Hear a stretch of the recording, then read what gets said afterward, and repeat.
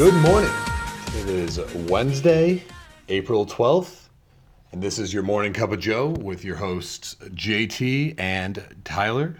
Yeah, we're here today. I'm going to give you guys a little refresher, a little intro about what we do here, the Morning Cup of Joe.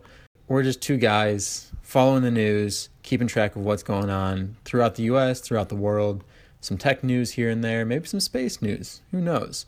We basically want to relay all this information to you guys so you can get a quick, concise bit of news, 3 times a week.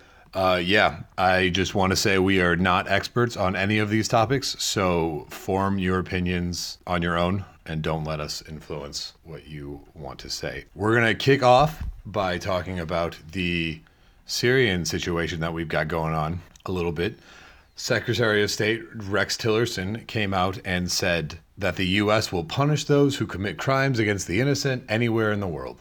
Now, this is kind of an interesting thing because over the past couple days, there have been a lot of flip-flopping in ideas. During Trump's candidacy, he was always saying, putting America first, putting America first.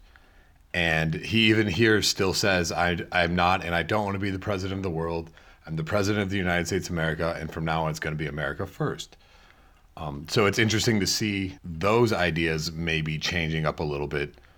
It's also interesting to see that some of the members of Europe, France, Italy, Great Britain have come out and shown just overwhelming support for what the U.S. has done in Syria, which is cool because that hasn't happened since Trump has become president.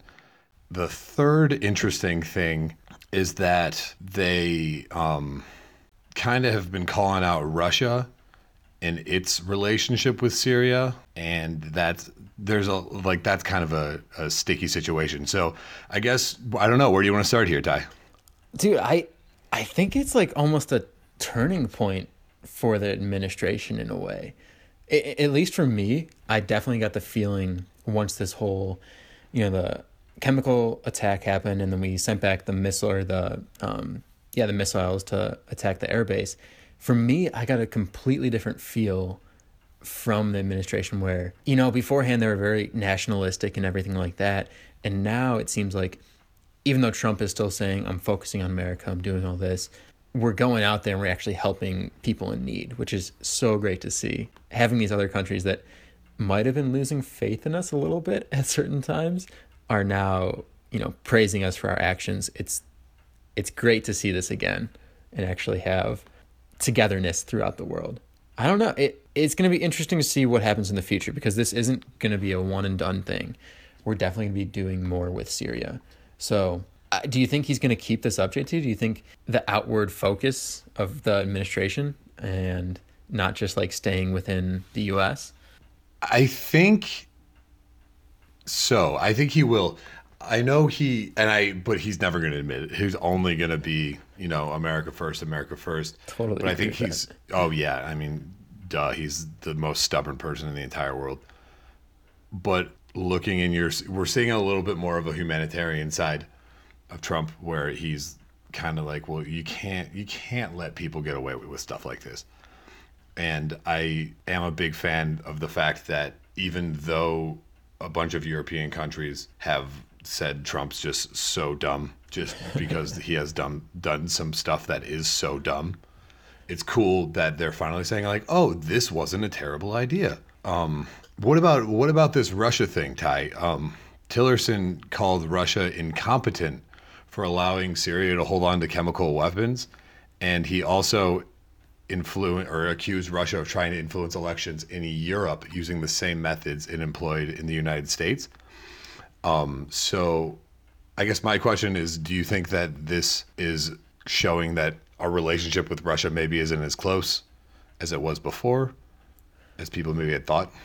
Yeah, so I guess you could look at it two ways. There's, it does sort of distance us from the Russia, I guess, state where, the connection between Trump's administration, his campaign, and Russia sort of is diminished when we do this, since Russia and Syria are pretty close allies. Basically, that close enough where Russia was like, hey, you need to invest, or the UN needs to investigate this attack and make sure that it wasn't the rebels in Syria who planted this chemical attack, which is pretty crazy because there's so much evidence that it was Assad and actually the Syrian government. But yeah, that's the whole thing, is like it sort of diminishes their tie, Trump's administration ties to Russia. And along with this, the White House is also coming out and saying that Russia and Syria are basically trying to confuse the world over these chemical attacks. And what they mean by this is basically Russia is delaying confirmation on that these attacks actually were from the Syrian government. And by doing that, it sort of clouds people's thoughts about who actually did this attack and who's responsible. Which I mean, do you think it's Syria? I mean, I think there's overwhelming evidence that there is Syria. I didn't know that was even a question. Yeah, I mean, I guess to the Russians it is, but I think to most other people, a couple of senior officials and stuff like that inside the White House said that, it was Syria and Russia sort of trying to cover up for this. I fucking can't believe it. Well, if for some reason the Russians are right here, that makes the United States look like such assholes for bombing the bases in Syria. That's so true. Yeah, like I don't think the U.S. would bomb a base without having enough information that it was the Syrian government. Right. And it's not like President of Syria, Bashar al-Assad, has been like a notoriously good guy and hasn't done things like this before. Yeah. I mean, only a couple of years ago, he used a chemical weapon before. And then, we thought all the chemical weapons were gone from Syria, but looks like they were hiding a few. Joke's on us. Ha ha ha. But I mean, anything more with this, I don't really have much more to say on it other than it's getting really tense, it feels like, sort of between us, Syria, and Russia, where Russia needs to decide one way or the other who they're siding with, and then we need to decide what our foreign policy is. Is the U.S. going to sort of step in here and take a larger role? Which, do you think that's going to be something that happens? I think we're already involved. I think we're already too deep in that, just because we launched those missiles, the Michelin man. Just dropped him from a plane. He just bounced everywhere. He didn't do a whole lot of damage because he looks so much like a powdered donut. He just threw tires on all their cars and they were driving so smoothly. It was great. The brakes worked. It was magic. Yeah, I think we're already too deep in. I think that if anything were to happen further with this, that we're stuck at this point in time, which that does suck. Totally agree with you. I just wonder what the involvement or type of involvement we'll have is. I doubt, just because I doubt that we send troops over because of how strong Trump was on saying, America first and all this stuff. And I think sending troops would be too strong of an effort. So I think any involvement that we do have will be either through, drones or missiles or some sort of long-reaching attack in some way. Interesting thought. I would love for us to not send troops over there, just because we know how well that happened, or how well that worked last time we went overseas with the Middle East. Yeah, we don't need this again. But let's move this back to the U.S. I mean, we've been talking about the Trump administration, so why not talk about them a little bit more? It looks like it's going to be Trump pretty much all day today. Shocker. Sort of happens a lot.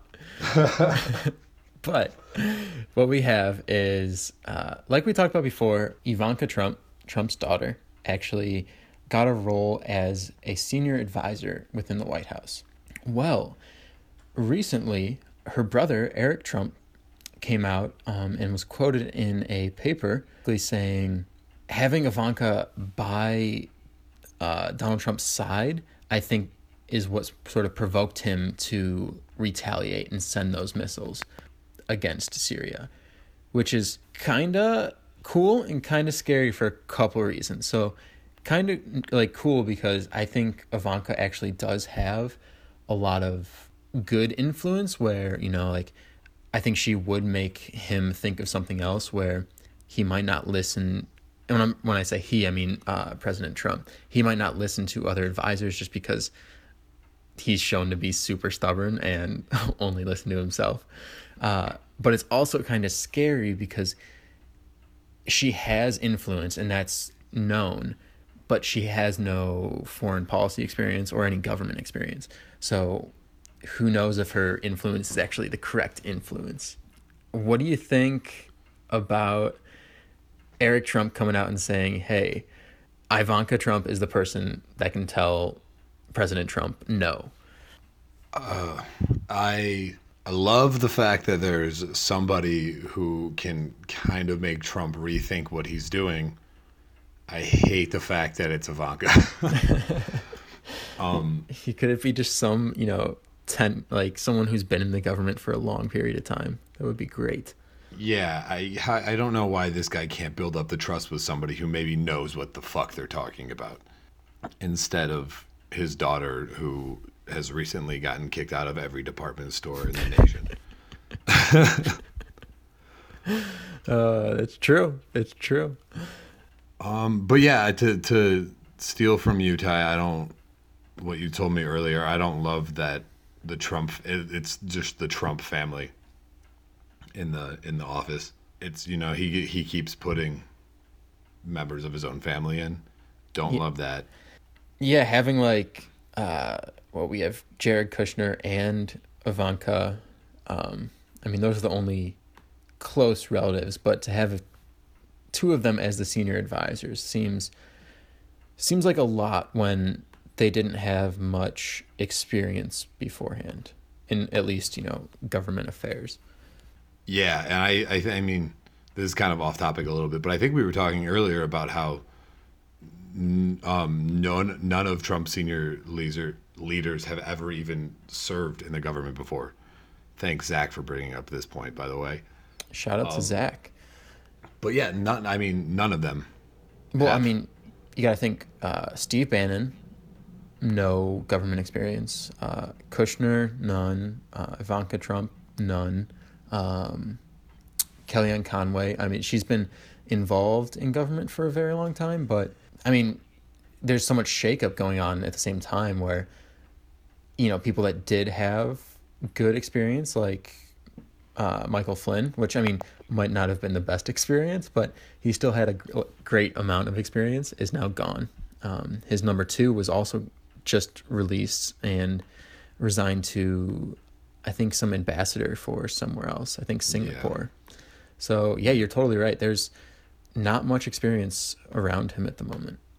Yeah. So I don't know. Take it as you will, whether or not it's a good thing that Ivanka is the one that can tell him to rethink his thoughts. I like that somebody's telling him what to do, or not what to do, but to maybe take a step back and think about it a little bit more. Maybe he'll start doing that with his tweets. Take a second, pause.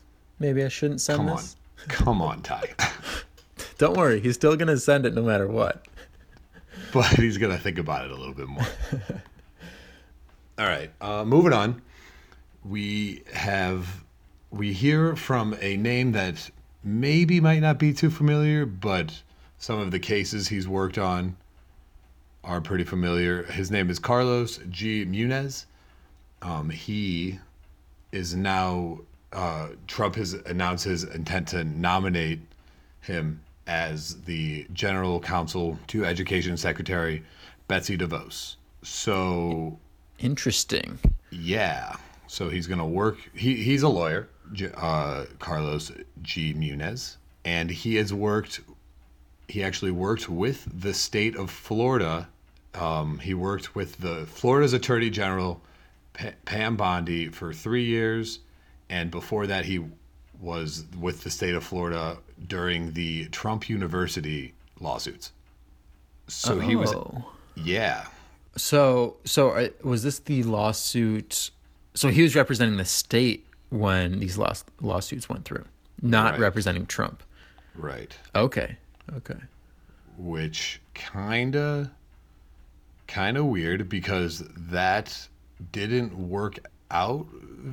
So what? Trump didn't actually get sued because miraculously there were some checks written for Some settlement checks, I some think. settlement checks that were written. It seems like Trump and his friends, Bill O'Reilly, like to settle a little bit. A little bit. Trump actually settled for about $25 million in damages to the students of the New York Trump University. The one in Florida, not as much. His Trump's charitable foundation sent a check for $25,000 to Florida's Attorney General, Pam Bondi, and she accepted it, but she says she can for some, I don't know, some weird. There's a lot of sketchy things going on. So here. basically, what I'm understanding from this is, or at least what I'm feeling, is that this is sketchy because why would you hire someone who put down a verdict? I mean, who is the judge in the case where you were about to get fined or, concluded that you were guilty? I mean, I guess they settled, so we can't say that they're actually guilty, but it seems like you wouldn't want that lawyer, that specific lawyer, to also be in your administration.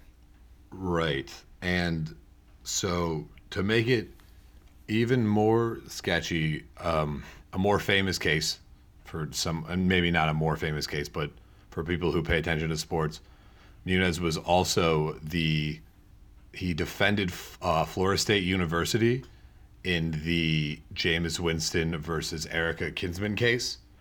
So the girl who said she was raped by Jameis Winston in 2012. That's it. It's a very large case. I don't know why this guy's going to be on the education department. I don't know, but it sounds like he can be paid off pretty easily. It looks like it. So he worked for the state, and then he went to go work for, I guess Florida State University is the state. So, right, and then he was, for the past 3-ish years, he's been in private practice. I mean, I don't know a lot about this guy, but it looks like for a couple bucks, he'll do almost anything. It's definitely good to put on the radar, see what he's doing, keep track of him just in case some sketchy stuff happens. Trump definitely seems like he's trying to destroy the education department a little bit, but that's just my take. Moving on to other things that Trump might be destroying, mainly our government spending. Records are being set. He's going for the gold medal. He's going to try to destroying the records. beat Michael Phelps in the next Olympics is what he's trying to do. Good luck. He's going to win all the medals for spending. So, what we're talking about, Trump is actually on pace to outspend President Obama during his 8 years of presidency. But he's on pace to outspend him in one single year. So, whoa. Yeah. So already Trump has spent around, I think it's around 21 million, which is an incredible amount of money.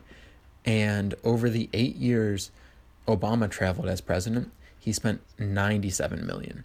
So incredible that he is, only a couple months in and really just ratcheting up the price of how much it costs for a president to move around.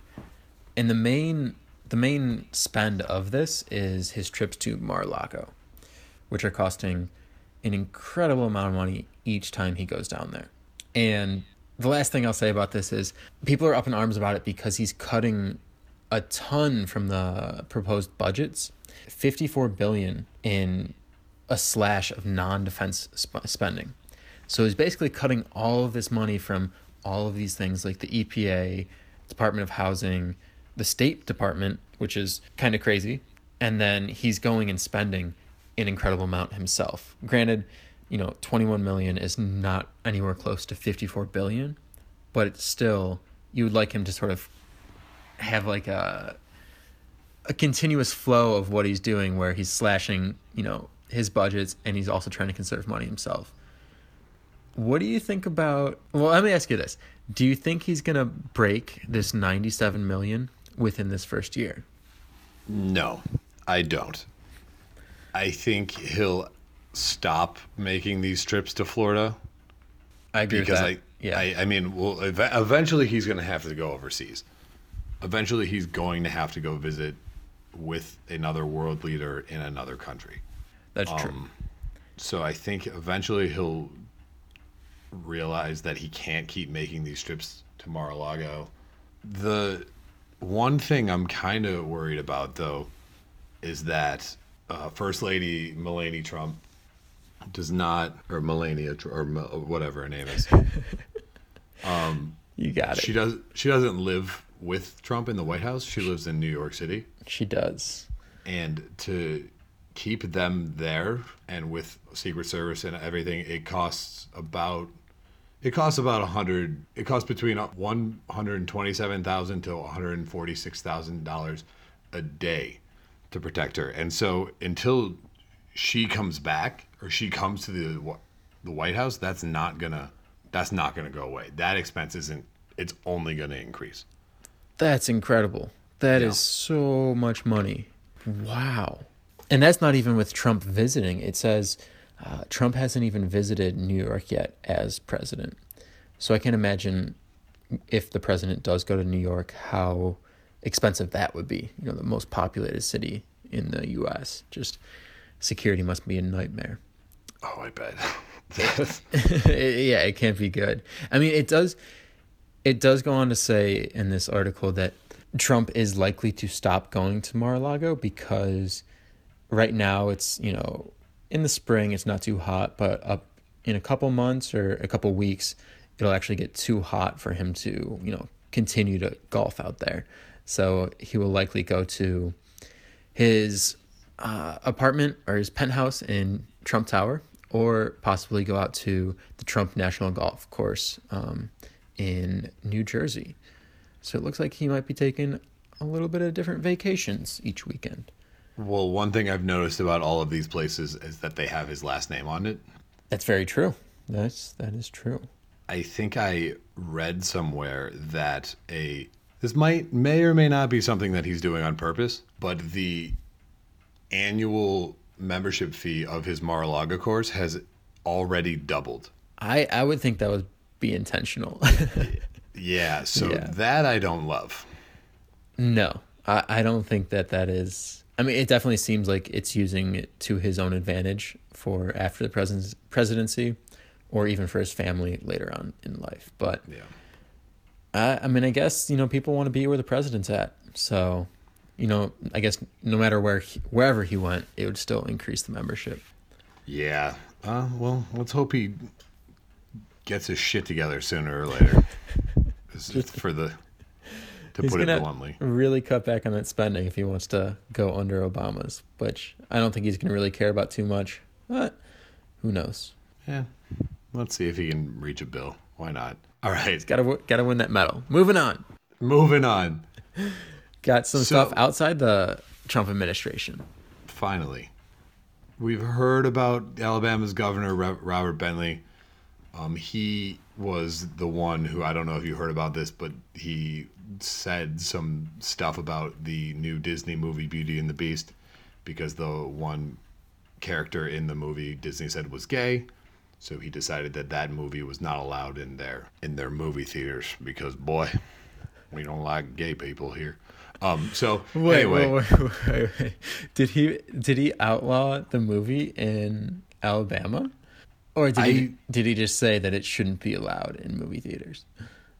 That's a great question. I know he at least said it shouldn't be allowed, but I think he was like, hey, no way. Wow. Or at least tried. Yeah, I mean that's a pretty controversial tone to strike as a governor of a state. Yeah. All right. So anyway, I don't want to spend too much time on Yeah. this guy, but What do we got? What's the real news with this? he's officially resigned Oh, because he has been accused of an affair with a political advisor, and he used his power and his funding to cover up the affair. So he basically just stole a bunch of money, was trying to cover up this affair with one of his political advisors. His wife has officially filed for a divorce. He owes the state something like $37,000, and he can't seek public office anymore. And that's about it. that's probably for the best. This is pretty shocking. I mean, just because you don't really hear too much scandalous news with governors, just because how high up they actually are in the government.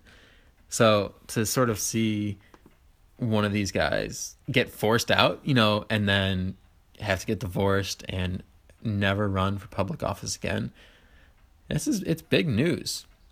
Even though it's something that we probably won't hear about too much with all the other news that we have going on. Yeah, it'll be a big deal for a couple weeks, and then it'll get swept under the rug. So who fills in for him? Do we know? After he's gone in the next couple of weeks, Oh, good question. I think there's probably a, vice governor. yeah, somebody like that, and then They'll probably go till the midterm elections and then maybe. bring someone back in. Yeah. Yeah, that's probably. I actually don't know how that happens, but I'm sure Yeah. it's something similar. I'm sure they have a plan. Somebody's filling in somewhere. So Alabama's not all lost. Yeah, but do you know who is all lost? Oh God, Sean Spicer needs some help. Sean Spicer does need some help. He needs a life raft or something. Okay? So I mean, Fill us in. What was his big mishap that he talked about today? oh, this guy just can't catch a break, and in this one he totally deserved it. So Sean Spicer is talking about the Syria situation, and the Syria, the chemical weapons were used and everything. And he made the mistake that he compared the Syrian president to Hitler, I guess, kind of. Number one rule: never Number talk one- about Hitler. Number one rule in politics is don't use the word Hitler. Are you kidding me?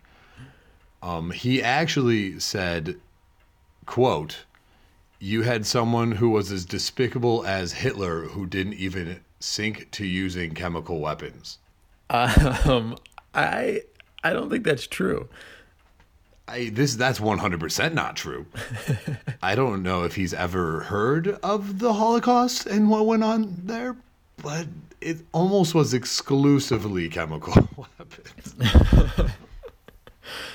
I wonder what he was thinking. I mean, I don't know. I guess he just had a brain fart and just completely forgot.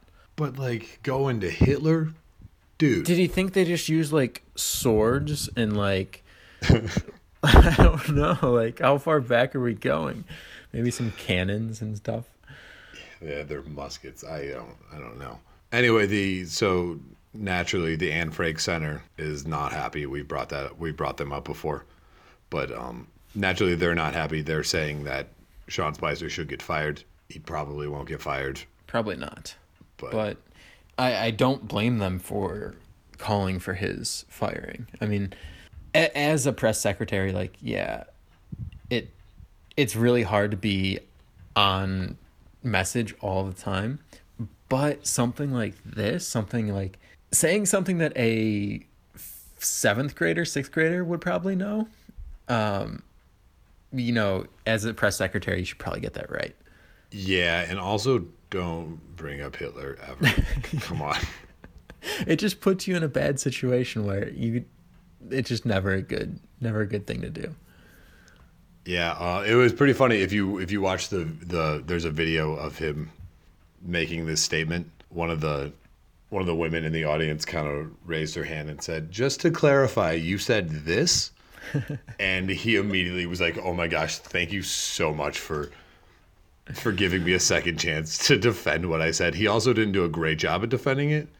He said more of how they used the weapons was not Hitler-esque. I think that might have been his only out, though. I don't really know how else you. He sort of dug himself a pretty deep hole and then climbed Yeah, like halfway out of it. Yeah, Sort of. he wasn't climbing out of it. He was locked. He was locked in there. He was. You know who was, trying to lock himself somewhere. What's that? Trying with the transition, it didn't work out so well. All right. Have you heard about this United Airlines thing going on? About the dude who got the shit kicked out of him because he didn't want to get off the plane that he paid for? Exactly.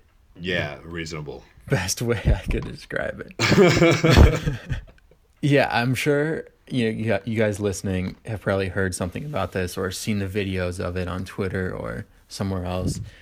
What happened was United Airlines overbooked their flight. So they filled up their flight, realized that they had 4 employees that they needed to basically get on this flight so they could be used somewhere else, wherever it was landing. So what they did was they basically offered up $400 and a night in a hotel if there was anybody who would volunteer to give up their seat. No one gave up their seat, so they were like, okay, we'll give you guys $800 and a night in a hotel. It was like nobody gave up their seat again. People really want to get where they're going, obviously, since they bought these plane tickets. Right. So what they decided, once nobody was volunteering, that they were going to choose 4 random passengers to remove from the flight. So they choose these 4 seats. Basically, 2 of the people get off, get to this this third person who is a doctor. I think he was a 59-year-old doctor. He refuses to actually get off the flight. He doesn't want to leave. He needs to get to where he's going to help patients in the morning or something like that. Or so it was reported. But what happened was United sent 2 or 3 policemen onto the flight to actually bring this guy off. He still refused, and at that point, they kicked this guy's ass. He was unconscious, and they were dragging him down the aisle of the plane. It was a scary video to watch. Oh my gosh, I'm watching it right now. Holy shit. And I don't know, in his defense, I don't think he was in that wrong of hey, I bought this ticket and I want to stay on this plane. The CEO actually came out and said yesterday, actually 2 days ago, he came out and said, hey, this was our policy. Our employees were acting as they were told according to the rules that we have, and all of this stuff. They should change their rules because I don't think they should have any rules that say if somebody doesn't agree to what you do, you should kick their ass. Yeah. Is that one of the rules? I don't know what their rules were, but this doesn't seem like it was in accordance with their rules. And if they are, they need to be changed right now. But he came out, he was like, hey, this was all within the rules. And then yesterday, Tuesday, he actually came out again and was like, hey, just kidding. We were wrong, and this was so messed up. This should not have happened. I apologize. United Airlines apologizes. And I'm glad he did that because there's a big firestorm. There's a lot of people upset about this. Oh, yeah. And if he came out and said, no, what? There was nothing wrong with that. United would go under. I mean, they wouldn't, but people would still fly. But people would gladly pay more money to not fly United. Oh, agreed. At least for, a month or 2, there'd be a pretty decent boycott of them. Just because this was just such a insane thing, especially because there were so many videos of it where it didn't seem like he was too aggressive or anything. He was just sitting in a seat, and then all of a sudden, bam, it was like a huge fight, and they pulled him off the plane. Oh my gosh.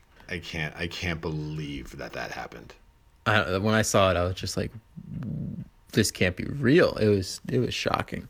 Are you ready to move on to the best segment ever? Oh, it's my favorite segment. So, on the Morning Cup of Joe, we like to lighten up the end of the podcast with a little thing we like to call, I'm sorry, what?